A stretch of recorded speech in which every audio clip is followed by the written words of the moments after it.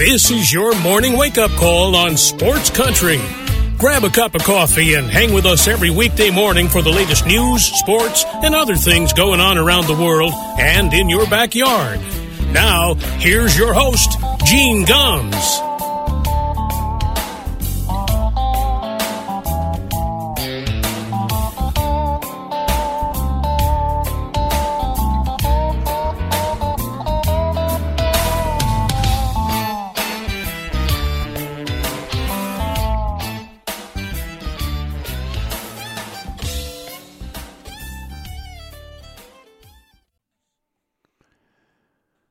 Well, good morning, everybody. 6 minutes past 9 o'clock here in Western North Carolina. Welcome to a Friday morning wake-up call on Sports Country Radio, the 15th day of September 2023. And did not plan on my day starting like this when I was thinking about my show for Friday. But the Boston Red Sox fired Chaim Bloom yesterday. I guess it's not a surprise. I kind of expected it to happen. And let me just start by saying, as much as I was disappointed in the Red Sox season and as much as I felt like they needed to make a change, I wasn't rooting for some guy to lose his job, right? We've all had jobs in our lives that we've lost jobs. You don't root for that, right? He's still, human being, and by all accounts, he is one of the most decent people you'll meet. Really nice guy, but there had to be a change. There's no question about that. Look, he did a great job rebuilding that farm system. No question about that. You have to take your hat off to the fact that when he took over, the Red Sox had one of the worst farm systems in baseball. And now they're probably, top 10. I guess it depends on who you talk to. But that part is great, but what I said yesterday when I was chatting with some folks and, a couple of, some of our listeners, and it was interesting to get their take. And there's some that think that Alex Cora may be on the way out. I hope that's not the case. But what I said yesterday to some folks is, yes, he made some great moves, great draft picks, getting that farm system rebuilt. By the way, let's also calm down about, some of these young kids that are up now, they weren't signed by him, right? Jarren Duran wasn't signed by him. Ceddanne Rafaela was signed as a teenager by Dave Dombrowski when he was the general manager. So let's not give him credit for that. But there are some of these guys like Marcelo Meyer, those kind of guys, that's all Chaim Bloom, and they've got some great talent down there. The problem is he made some absolutely horrendous decisions with the major league team. And if he makes better decisions with the big club, we may not be having this conversation. The fact that, he did some work on rebuilding that bullpen, which was great, but did absolutely nothing. As a matter of fact, you can make the case that the pitching staff is way worse this year than it was last year. You let Nate Eovaldi walk to Texas. You let Michael Wacha, who had like 14 wins last year and was great for the Red Sox, you let him just go. He hadn't signed all spring, and you let him go to San Diego. You could have signed him. Instead, you decided to give $10 million to a washed-up Corey Kluber.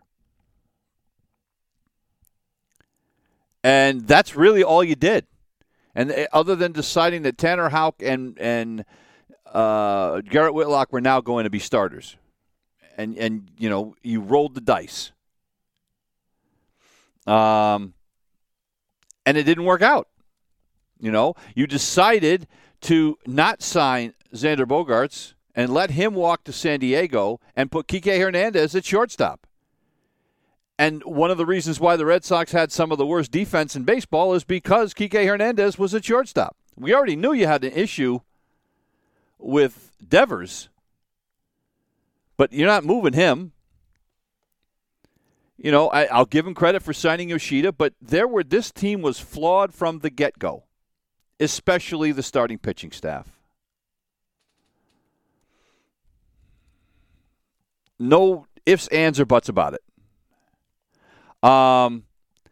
However, is he the only one to blame here? No, absolutely not.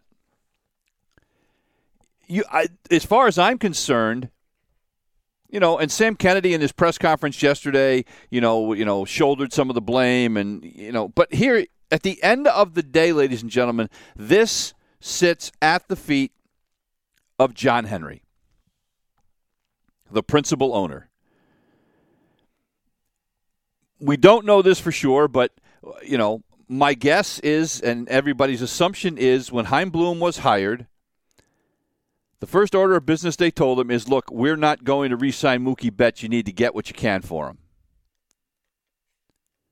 So he was handed, as soon as he got there, getting rid of a franchise player, a generational player, a guy who may win the MVP in the National League this year, a guy who should still be in a Boston uniform. Because the Red Sox decided they needed to save money.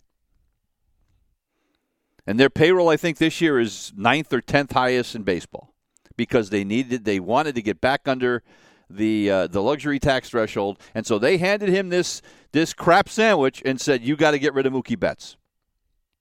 Now, whether they also said you cannot re-sign both Bogaerts and Devers, we don't know. My assumption is that's exactly what they told him. So that's why Xander Bogaerts is not there. Although, if it's to be believed,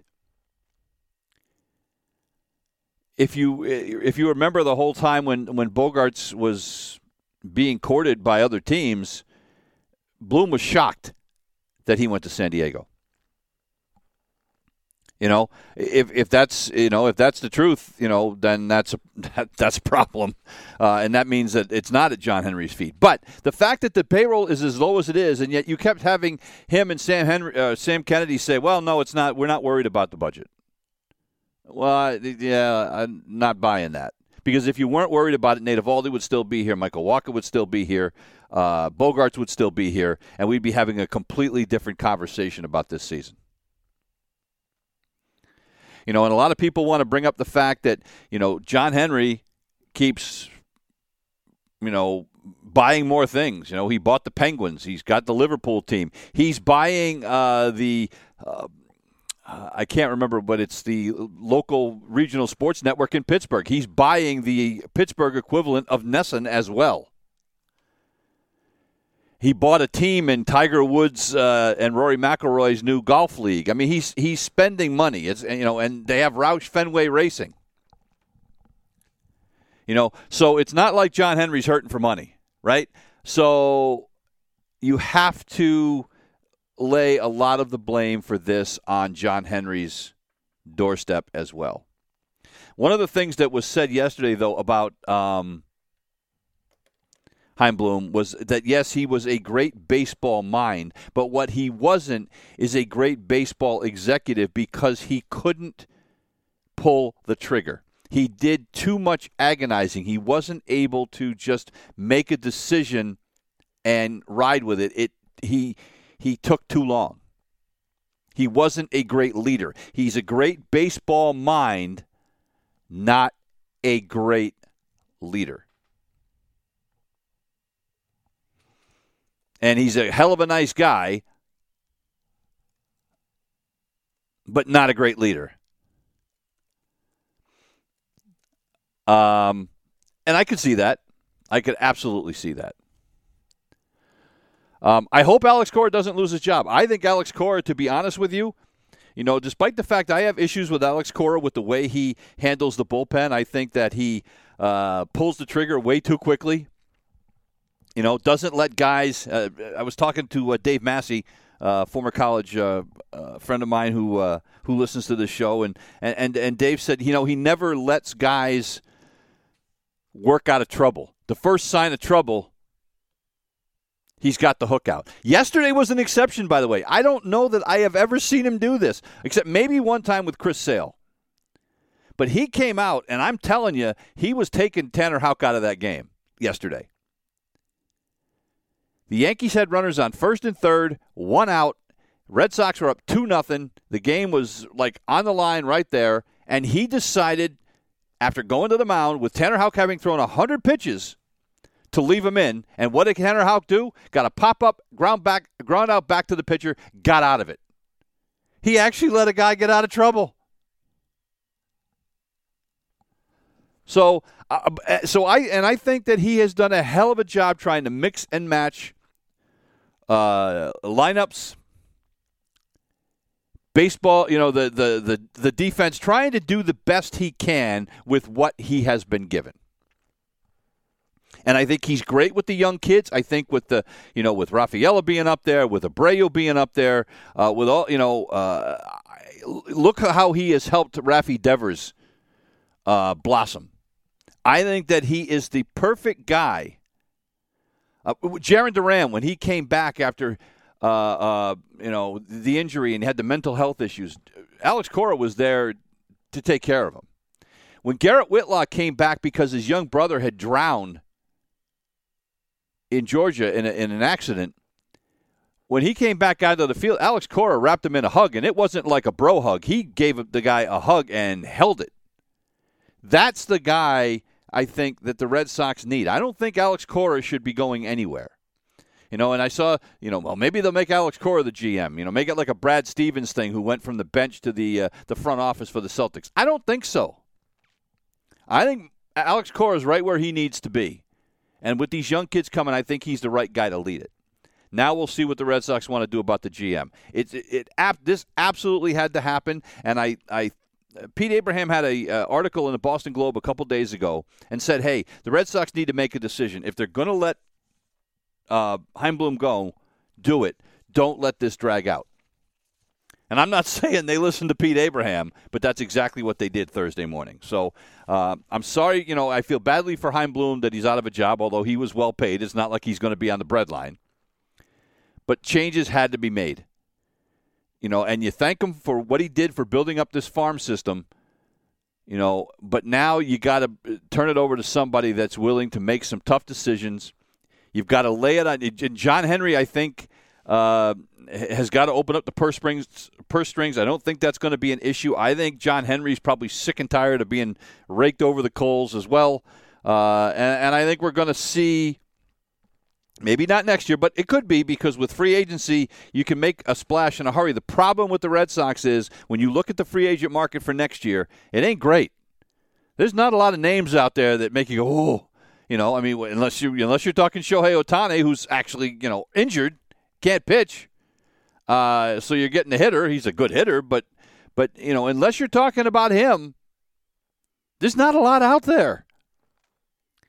Which means some of these young kids that they built up that farm system with might have to be chips to bring other players into Boston via a trade. Maybe a guy like Dylan Cease from Chicago, something like that. And they've done that. That's how they got Chris Sale, right? And that's Yohan Moncada ended up over there, and Michael Kopech ended up over there. And, with Sale's injuries, but he got him a World Series, right? And he pitched well until the injuries started piling up. But he's a guy who had been durable his whole career. Kopech and Moncada have been nothing for Chicago when you come right down to it. So the Red Sox won that trade despite the Sale injuries. But now it might be time to do another thing like that to bring the pieces that the Red Sox need to Boston. And obviously they felt that Chaim Bloom was not the guy to do it, and I think he proved that with his the way that he went about building the team in 2023. It is 19 minutes past the hour. We're going to take a break. When we come back, Dan Zampano going to join us. We taped the interview yesterday just because Dan had a commitment this morning. So we taped the interview yesterday, but we've got that coming up right after this break. You're listening to The Wake Up Call on Sports Country. Welcome back to the Wake Up Call, and as we are every Friday, we are pleased to be joined by Dan Zampano, our NFL expert, and we're taping this on Thursday, so we're not going to talk about the Thursday night game, Minnesota at Philly, but Dan's got a commitment on Friday, so we're taping it here on Thursday night. Dan, a 4-3 week, not bad, and a couple of the picks, the one that surprised me the most, and we're going to talk about this first, was that despite the injury to Aaron Rodgers, the New York Jets still beat the Buffalo Bills. So that's one I thought that was like a lock. But let's start with that. Can this Jets defense carry this team continually? I mean, look, they played really well. The defense and the special teams played great. Can they continue to do that, or was this just a case in week one of the Buffalo Bills and Josh Allen just being inconsistent and not ready to play? Well, first off, I'll say, 4-3 week on your show. We went 4-1, both of us on the Sunday card, which was great, and hit a couple of other ones. So that was really good. Again, I encourage everybody to listen to it. We got some good stuff over there. Me and my buddy Matty doing stuff. As far as your assessment about the Jets, can they keep it going? First off, I would like to say, have we ever seen a more hype situation with the off season and the hard knocks and the Jets coming out and Aaron Rodgers with the American flag? I mean, it almost brought you to tears how unbelievable it was if you were a Jets fan. And then if you're a fan of anybody else, it almost brought you to tears 4 plays into the game. Some people maliciously and some people just heart-wrenching. I mean, to me, do I feel bad for the Jet fans?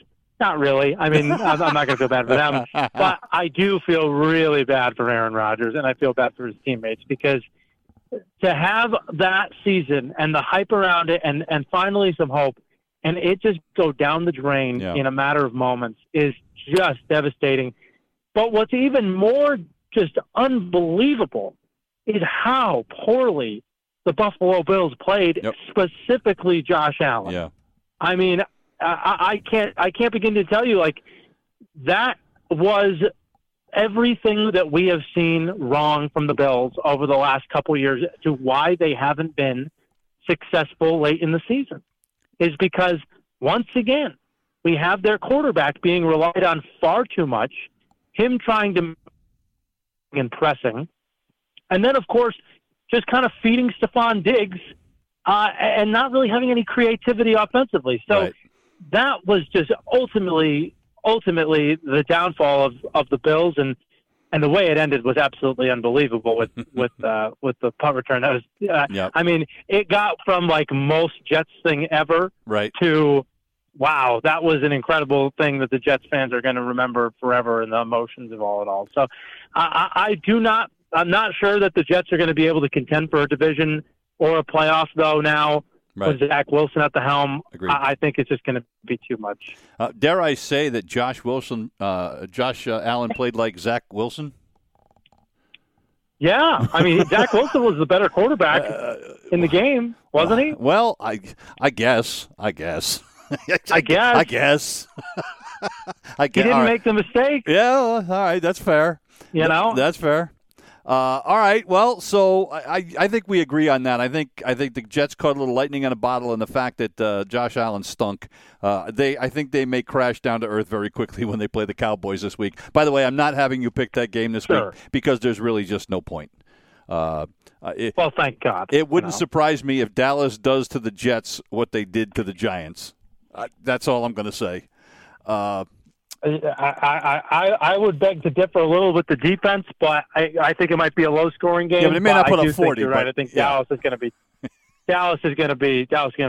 too tough for the Jets. Yeah. All right. Let's get to the Patriots game.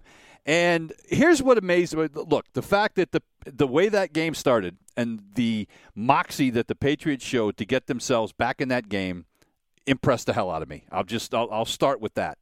But I have to say that I was maybe never more disappointed or shocked at some decisions that Bill Belichick made in this game than I have in his history of coaching with the New England Patriots. There were 2 times in this game I looked at my wife, and who knows really nothing about football and couldn't care less, but I looked at her and said, what in the hell is he doing? And the 2 times, you know what I'm talking about. One was deciding not to go for the field goal, and the other one was late in the game. It's like 4th and 17, and he's going for it. And I'm like, I mean, they got lucky, but at the end of the day, what was he thinking? The 4th and 17, that one really made no sense to me once they had the penalty. Right. So I agree with you on that. I really thought that they could have pinned them down.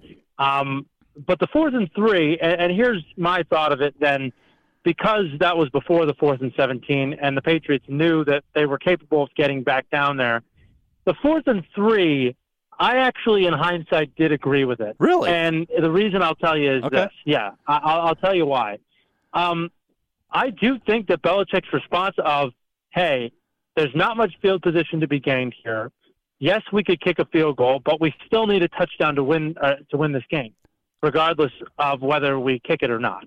Now, yeah, you could say, okay, but you're only down by 5 instead of down by 8. Right. But, again, he didn't know that he was going to be down there again. That offense, you looked at that offense, I mean, that offense struggled in the second half. It really did. And, they scored 1 touchdown. I don't think it was, all-world impressive. But the fact they were able to get down there and do what they do on that 4th down, I thought that they needed to get a big momentum play and keep it going, and they needed to score there. Yep. Now, obviously, they got the ball back down 11 and then got it back to 8 and then eventually to 5. So in hindsight, we can look at that and say, well, Monday morning quarterback on that one. Right. But well, to me, I thought that the situations were much more nuanced than I think people gave them credit. Okay, well, that's why I have you on, because I was losing my mind, and I wasn't Monday morning quarterback, and I was losing my mind when it happened. So that's why. Yeah, absolutely. That's why I have you on. The 4th and 17, Gene. Yeah, the 4th and 17. Again, like I said, I don't think there's any reason really to go for it there. Yep. Just because of the penalty. Yep. Maybe a 4th and 12 because you need it, but. The 4th and 17, you had to kind of live to fight another day.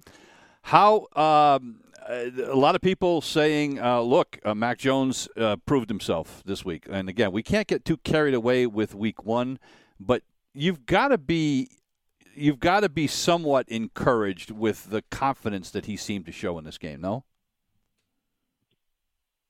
I was encouraged with the confidence that he played with after he had a poor start. Well, yeah, right. Obviously, to me, look, I know we want to help, put a heaping pile of you-know-what onto Bill Belichick and some of his decision-making, and I think some of it is definitely fair. Right. But to me, I think we're underselling that Mac Jones was the one that got this team in the hole. Like, Mac Jones threw a terrible interception to start that game. Yeah, okay. You want to talk about weather? Fine. It is what it is. Zeke Elliott fumbling. Right. He did not play well in the first quarter. And as great as he was from the second and third quarter and even deep into the fourth quarter, he was excellent. The 11 passes in a row, he was on fire. Once again, we get into this situation where the New England Patriots have a great effort in a comeback game, but ultimately fall short. And with would have won that game in that situation. Mac Jones once again failed. And this has happened just far too many times. In fact, Gene, there's a stat that came out this week. In games in which the other team scores 25 points, Mac Jones is 0-12 in his career. Mm-hmm. I mean, that just can't happen. And I get it. He had a valiant effort. But if all Mac Jones is a guy that can give you a valiant effort and performance and be a supercomputer and have that great brain, but ultimately come up short, then he's not the franchise quarterback for the New England Patriots. Right. He's not. Okay. And to me, I think if we don't know the answer to that question by 3/4 of the way through this season, then I think there's serious consideration there where the draft is in play to get another quarterback. So we're almost looking at another. Bringing the Jets back into play, we're almost looking at another Zach Wilson situation where you draft a guy high, you think he's your guy, and you realize you made a mistake. Well, I think he was the best option of that draft outside of Trevor Lawrence. Right. I think that's clear. Yeah, and they weren't getting Trevor Lawrence, so right. Right, and they weren't getting him. So to me, I don't fault them for making the decision. He fell to them, fine. Yep. But at the end of the day, is he better than someone that you could take second or third overall in the draft and make a trade up? That's the question they have to answer. And Mac Jones has to answer the bell in the fourth quarter. I love Mac Jones. I think he's a really good quarterback. But you know who also is like a pretty similar quarterback that actually wins games? A guy that was already in the building, Jimmy Garoppolo. And he did it again on Sunday. Right. So is Mac Jones that different than Jimmy Garoppolo, except for the fact that Jimmy wins and he doesn't? I'm not sure at this point. But I think Mac has all the ability and the talent, and he's an unbelievable supercomputer of a brain. Right. But you have to prove it when it matters most. The other thing that one of the last things I want to talk about is the thing I was impressed with the most was the way that the offensive line stepped up. I mean, these were 5 guys that hadn't even played together. Unreal. They hadn't even played together in practice or in the preseason. First time they'd ever played together, and they were ridiculous. Oh, my gosh. I mean, to have a lot of it was scheme-oriented, the quick passes and all that stuff. Right. But to have Mac only get sacked twice, and really it only came in the fourth quarter. Right. And you've got the 2 rookie guards. I mean, that was unbelievable. And Calvin Anderson starting his first game. I mean, that was impressive. And I think a lot of credit's got to go to Adrian Clem, the new offensive line coach. I think that was super impressive. I thought the other impressive part to the game too, Gene, though, do you notice that the Patriots defense is so much faster? Oh, my God. So much faster than it has been in recent years. Yep. Where we've always talked about they've always gone big instead of speed to play more physical. Now they have speed and physicality with some of these the hit by Jabril Peppers on Jalen Hurts was awesome. I mean, that was just got you right off your chair and screaming. I mean, that was awesome. So I love that they're physical, but I love that they have speed now, and I think that's going to benefit them in this next game against Miami. It better. So I like. Oh yeah, it definitely better.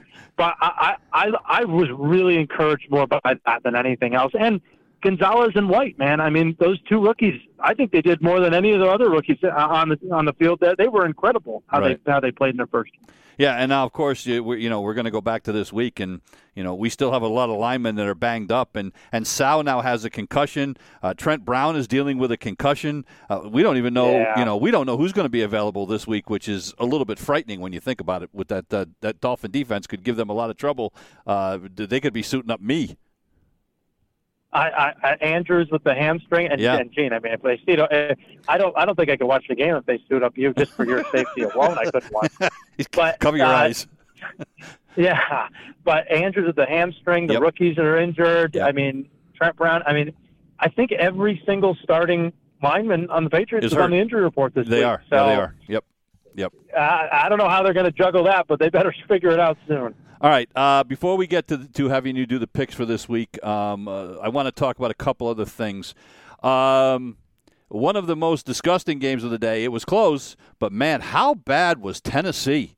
I mean, can Ryan Tannehill be any look? And let's not get too carried away. I mean, great. Derek Carr won his first start with the New Orleans Saints, but nobody's writing his Hall of Fame plaque based on what we saw last Sunday. I mean, that was really kind of an ugly game. It was like, who's going to screw this one up first? Yeah. I mean,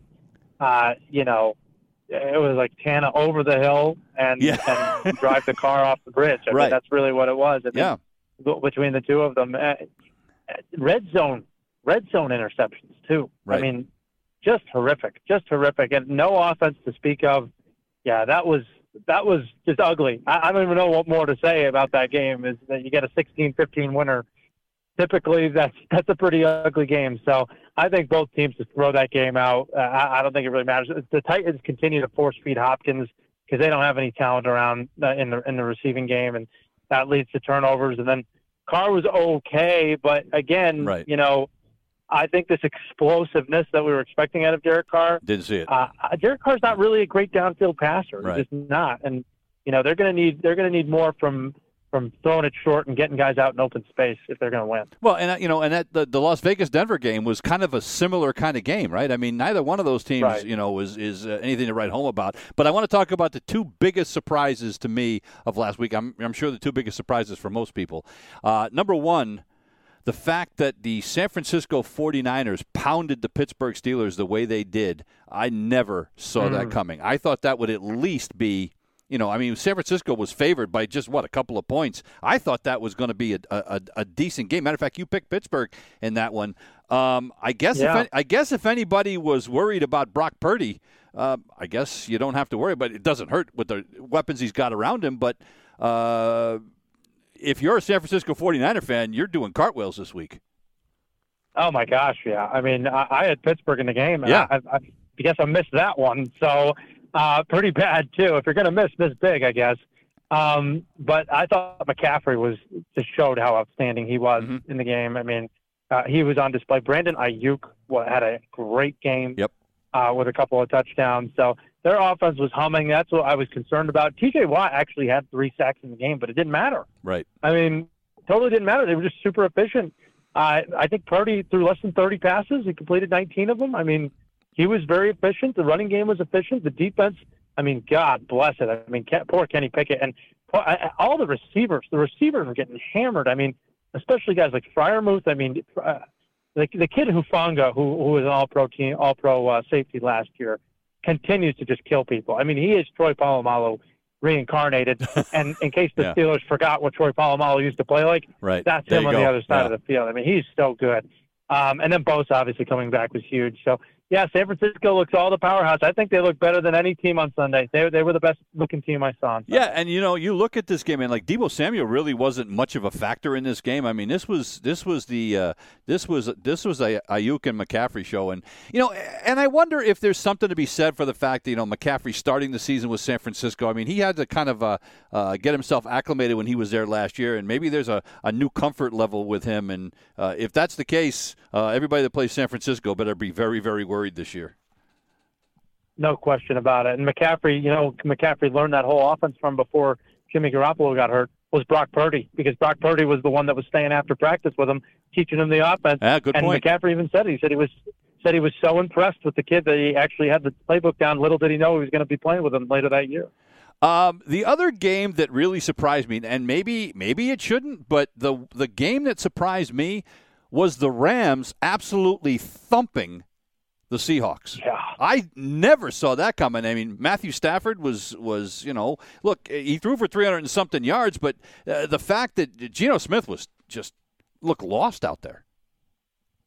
Yeah, he did. In fact, we never got to this game, I don't think. No, we didn't. But I actually was on the Rams, and so was Maddie. Were you?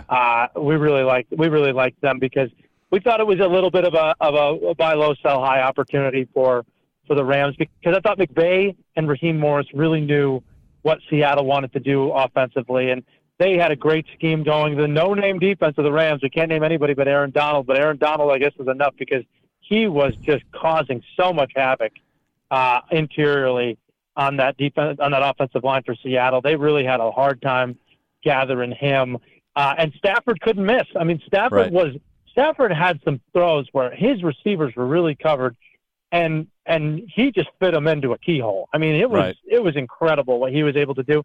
And how about those 2 young receivers, huh? Right. Puka Nacua and Tutu Atwell. Yep. Unbelievable from them. So you got to love that. You're encouraged if you're a Rams fan to say, hey, maybe we're not that bad after all. But Seattle needs to get back to passing the football. They were okay in the first half, but the second half, they just completely died out. I don't know what happened to them. Seattle's going to need a bounce-back week this week. That was a little bit of a surprise, but we were actually on the Rams for that. I mean, the Rams held Seattle to less than 200 yards of offense in that game. That's incredible. Unbelievable. The other side of the coin, last game I want to talk to about last week was the most exciting game of the week, and that was that Charger-Miami game. I mean, we got to get to this game. Boy, do I have something for this. I mean, and look, we've had our talks about Tua and about how basically you could have a robot out there throwing it when you've got those receivers that he's got. But he made a throw last week, Dan, that I don't care who you are. I mean, that one that he threw into the back corner of the right-hand corner of the end zone, he dropped that thing on a dime with a receiver all over the receiver. I think it was Tyreek Hill. I mean, that was a hell of a throw. I don't care who you are. Yeah, it was great. I mean, Tua played really well last week. Obviously, I mean, it was one of his better performances. There's no question about it. Gene, I don't know what to tell you. I mean, Brandon Staley might be the worst coach in professional football. I think he's right up there. He's right up there. I mean, this guy is supposed to be the Albert Einstein of defense. That's what everyone in the analytical community has pinned him as. This man left Tyreek Hill on one-on-one coverage the entire game. Yeah. I mean, they acted, it was unbelievable. They acted like this was some JV player. Right. Like this is like, we're playing somebody from 1952. Tyreek Hill. Right. Tyreek Hill, the fastest, most dangerous weapon. And you just watch him go by you time after time after time and just score. And it boggled my mind. Wow. On top of the fact that they were missing their starting left tackle, Teron Armstead. Right. And what happened? Tua was clean. He never got to him. Right. I mean, what are we doing here? The pressure. I mean, if you want to see how bad the Chargers are, watch the Patriot-Dolphin game this week, and watch what the Patriots actually employ defensively. Right. And it's night and day. Right. It's night and day. And then, of course, old joystick over there, Kellen Moore, at the end of the game, they score 34 points. Yeah. And then at the end of the game, oh my gosh, we get a 10-yard completion. Then we have a penalty. Then we get 2 sacks back to back, just throwing up play calls. Like it was. That's what I'm talking about. When you sequence the game as an offensive coordinator, you can handle those moments. Right. Kellen Moore just doesn't do that. And as good of an offensive output, yardage-wise and points-wise, at the end of the day in crunch time, he completely drools and throws up all over himself when he's calling plays. That's the Chargers. That's what they will be. And that's why I picked them not to go to the playoffs, because they're a soft, not smart in the fourth quarter football team. Yeah, well, and if Staley is the defensive Albert Einstein, his formula does not compute, because he gave up 536 yards to the Dolphins last week. That's 16 yards a throw, Gene. Mind-boggling. 16 yards a throw. That is disgusting. Yeah, it's not good. It's not good. All right, let's get to our games for this week. We'll start off with a team that needs a bounce back. The Cincinnati Bengals. We didn't even talk about that game with Cleveland last week, because that was another really surprising result. But the Cincinnati Bengals are at home. They're favored. Despite last week, they're favored by 3 points against the Baltimore Ravens. Yeah, I think this is going to be a fun game. I think it'll be much more entertaining. I think the weather had a lot to do with last week for both of those teams. Cincinnati and Baltimore. Mm-hmm. Their offenses really weren't able to get going. I'll say this: we talked about this. Cincinnati typically has slow starts in the season, and Baltimore's typically ready to go. And you saw that last week. But I'll say this too: I mean, Baltimore got outgained by Houston in the game. Houston had more yards. I thought Houston's defense gave a blueprint formula, and I think there's just no way possible that Joe Burrow throws up 82 yards again. To me, I thought it had more to do with just the Browns are Joe Burrow's kryptonite. I think that's a major factor. I think they'll definitely bounce back. They'll learn from this. I do think he's healthy. I don't think it's a structural issue. I think it's more to do with the Browns than anything else. Mm-hmm. I like the Bengals to win this game in a bounce-back spot. Well, and, the other part of that, too, is that Baltimore is going to be without Dobbins now as well. So that does not – Dobbins is out. Right. Maybe a couple of linemen, and then Marcus Williams, the safety, sounds like he's going to be out as well. So Baltimore dealing with a lot of injuries. All right. A game that is not exactly sexy, but I'm curious to get your take on this one.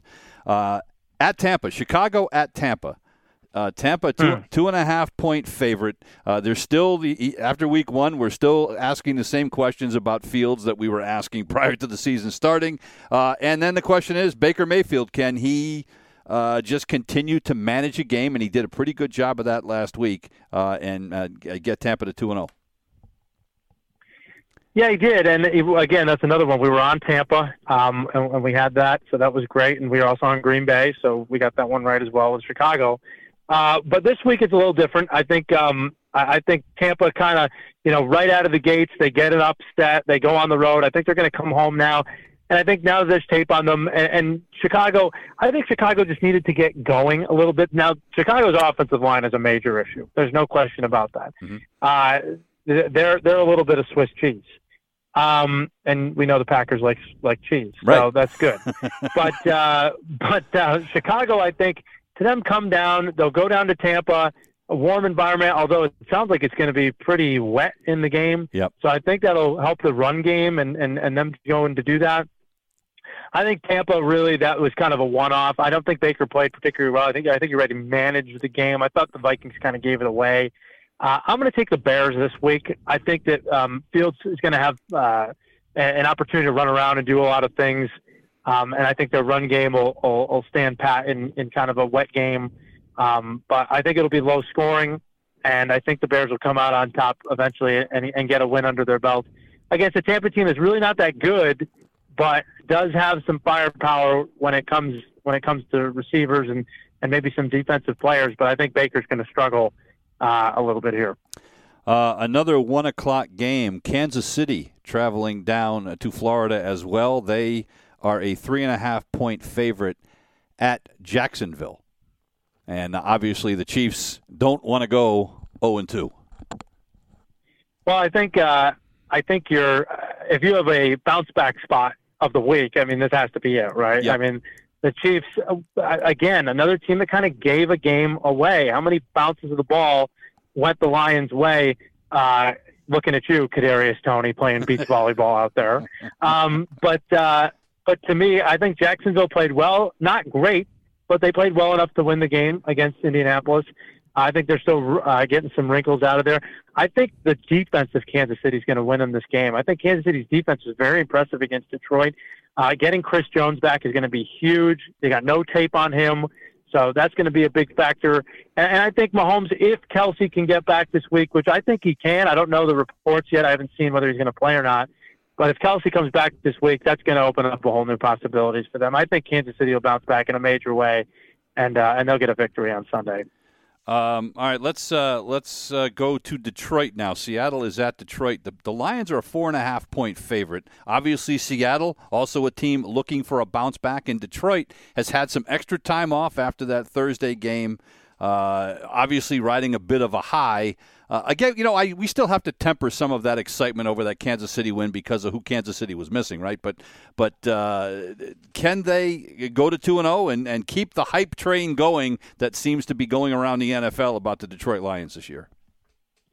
I mean, I don't think there's a more hype over in the last one. That's being teams are really similar. I mean, really similar. Both have young, good, decent defenses. And they both have passing attacks. I mean, I know Seattle didn't look good last week, but you got to remember they were playing a divisional opponent. Sean McVay has been really good against Pete Carroll. And I think Detroit, like I just said, I mean, I think they got better of a defense than Seattle does. So I think Seattle will bounce back here. And Seattle coming off a home loss, too, typically really good. And with Detroit, with all that time off, they've had enough people scratching their back and rubbing their belly. So I think it's time for a little dose of reality. I think Seattle comes back. I think Seattle wins on a fast track. It's going to be a really high-scoring game. Okay. All right. The 4:00 game, San Francisco at the Rams. Two teams that put up some points last week. San Francisco is a 7.5-point favorite at L.A. Yeah. Again, like I said, it's the kind of same thing as last week. Look, Kyle Shanahan has owned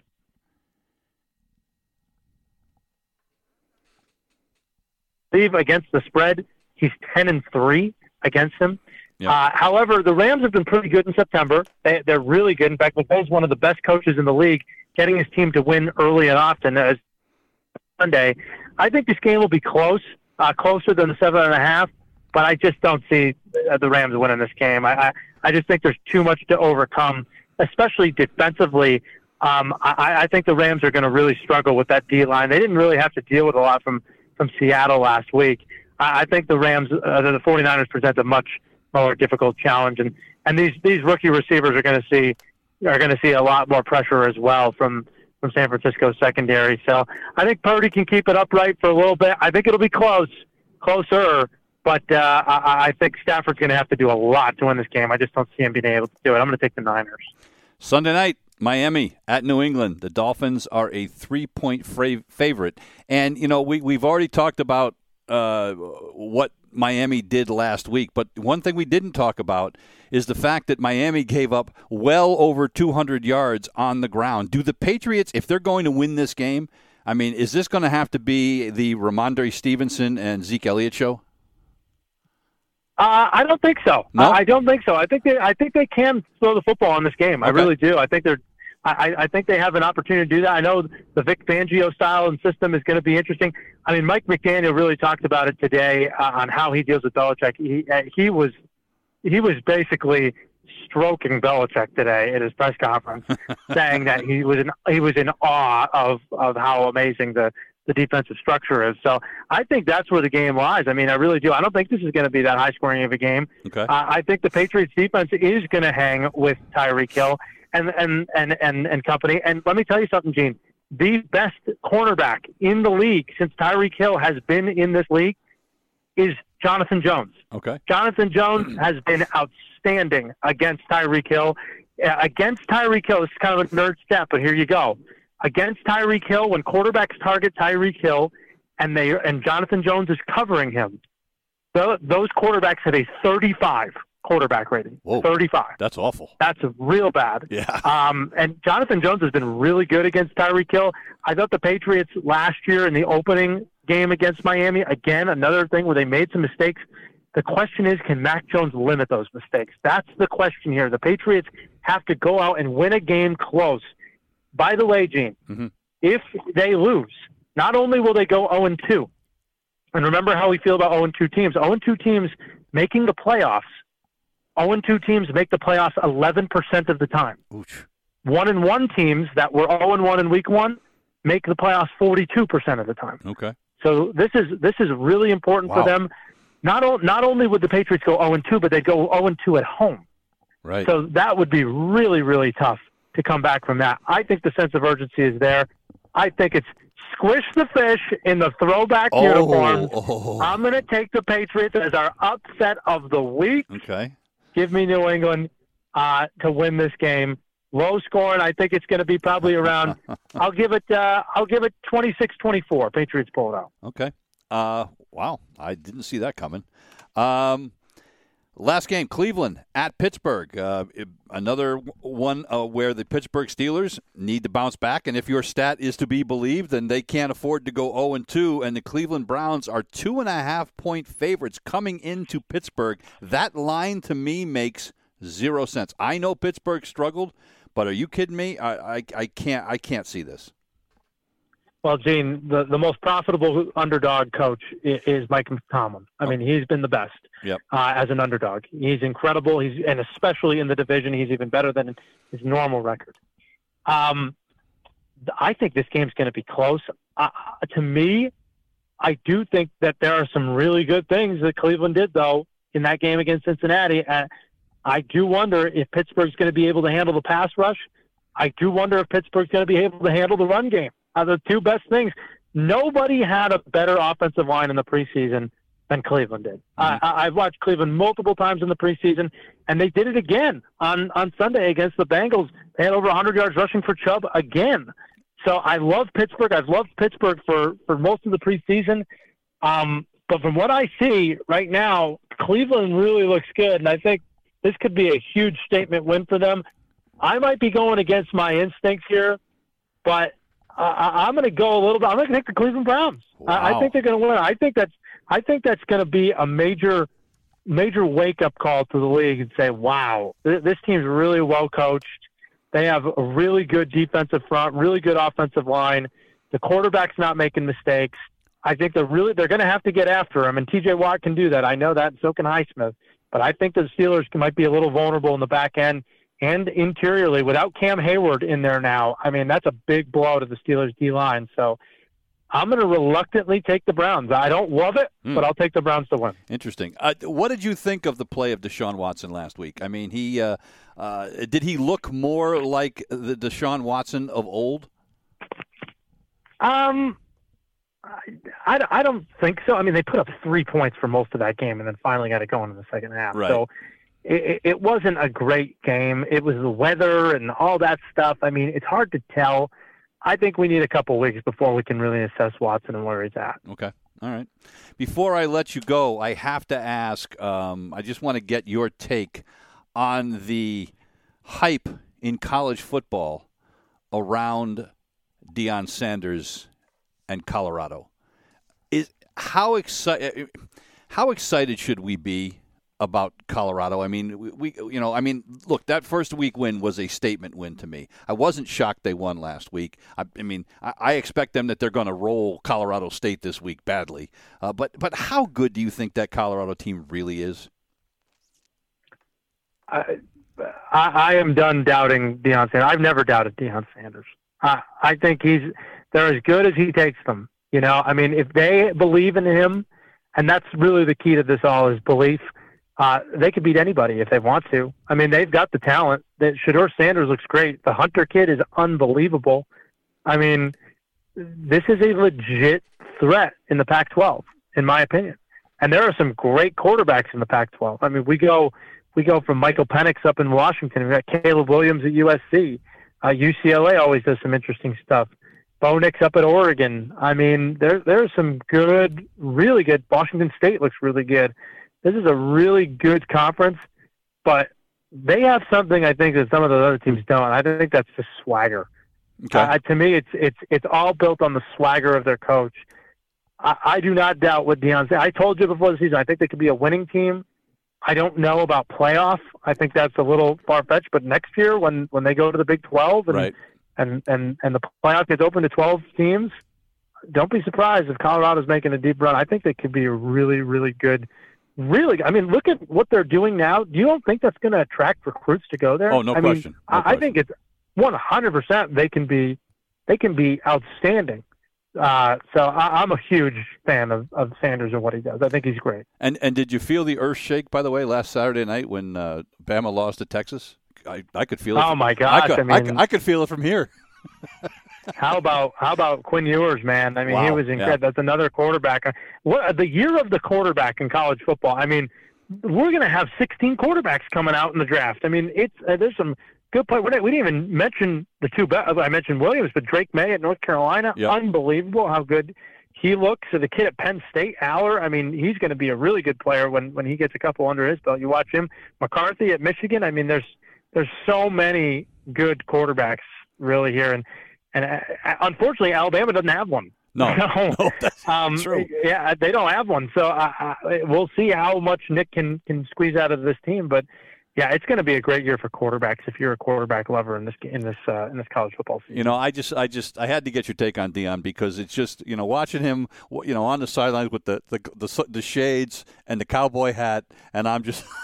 You know, you want to. It's like Bum Phillips. Yes, right? It's like Bum Phillips reincarnated. A much skinnier Bum Phillips, but it makes you look at him and it makes you want to laugh. But then you watch the way his kids play, and you go, "My God, this guy really does have something." You know, he really does. You know, yeah. I wanted to say that when he was in the other league that it was just that they were the best of a so-so bunch. But boy, the way he cleaned house in Colorado and the way that they have started this season, I don't think I thought they would be as dominant as they have been. So I've been shocked. I think he most exemplifies the Socratic method. Know thyself, right? Yeah. I mean, he knows who he is, and he's not going to apologize for it. No, he doesn't. And I think that's all you can ask. Yeah. No, he does not. In fact, he will unapologize for it. Right. I mean, he's just who he is, and I think there's an authenticity about him. It might rub some people the wrong way, i.e., the Colorado State coach who had some comments today, and I feel bad. I feel bad for that program now that they're about to get beaten up by 80,000 points. That was nuts. Yeah, that was crazy. What are you thinking? Yeah, he is who he is, though, right? I mean, and that's why people love him. Well, Dan, thanks for a few minutes here this morning. By the way, happy birthday to our favorite NFL guy, and enjoy your dinner tonight, and we will look forward to having you on the show again next week. can't wait, Gene. It's always fun. We're rocking and rolling in the middle of the season. Let's get on to week 2. And I pray to God, I'm going to be losing it when they come out in those candy reds, the Patriots do, and hopefully go squish the fish on Sunday night. So. Dan Zappano here on Sports Country Radio. That is going to do it for us here this morning. We'll be back on Monday with another edition of the Wake Up Call, give you the breakdown on the NFL games over the weekend, see if the Red Sox can win a couple of games down in Texas, stay ahead of the Yankees, although that seems to be a bit far-fetched, but we shall see. I hope you all have a great weekend. We leave you this morning some more music from Jimmy Buffett, who recently passed away. I'm on the Jimmy Buffett jag lately. So here's one from one of his later albums. It's called Down at the La-Di-Da. We will see you on Monday. You've been listening to the Wake Up Call on Sports Country.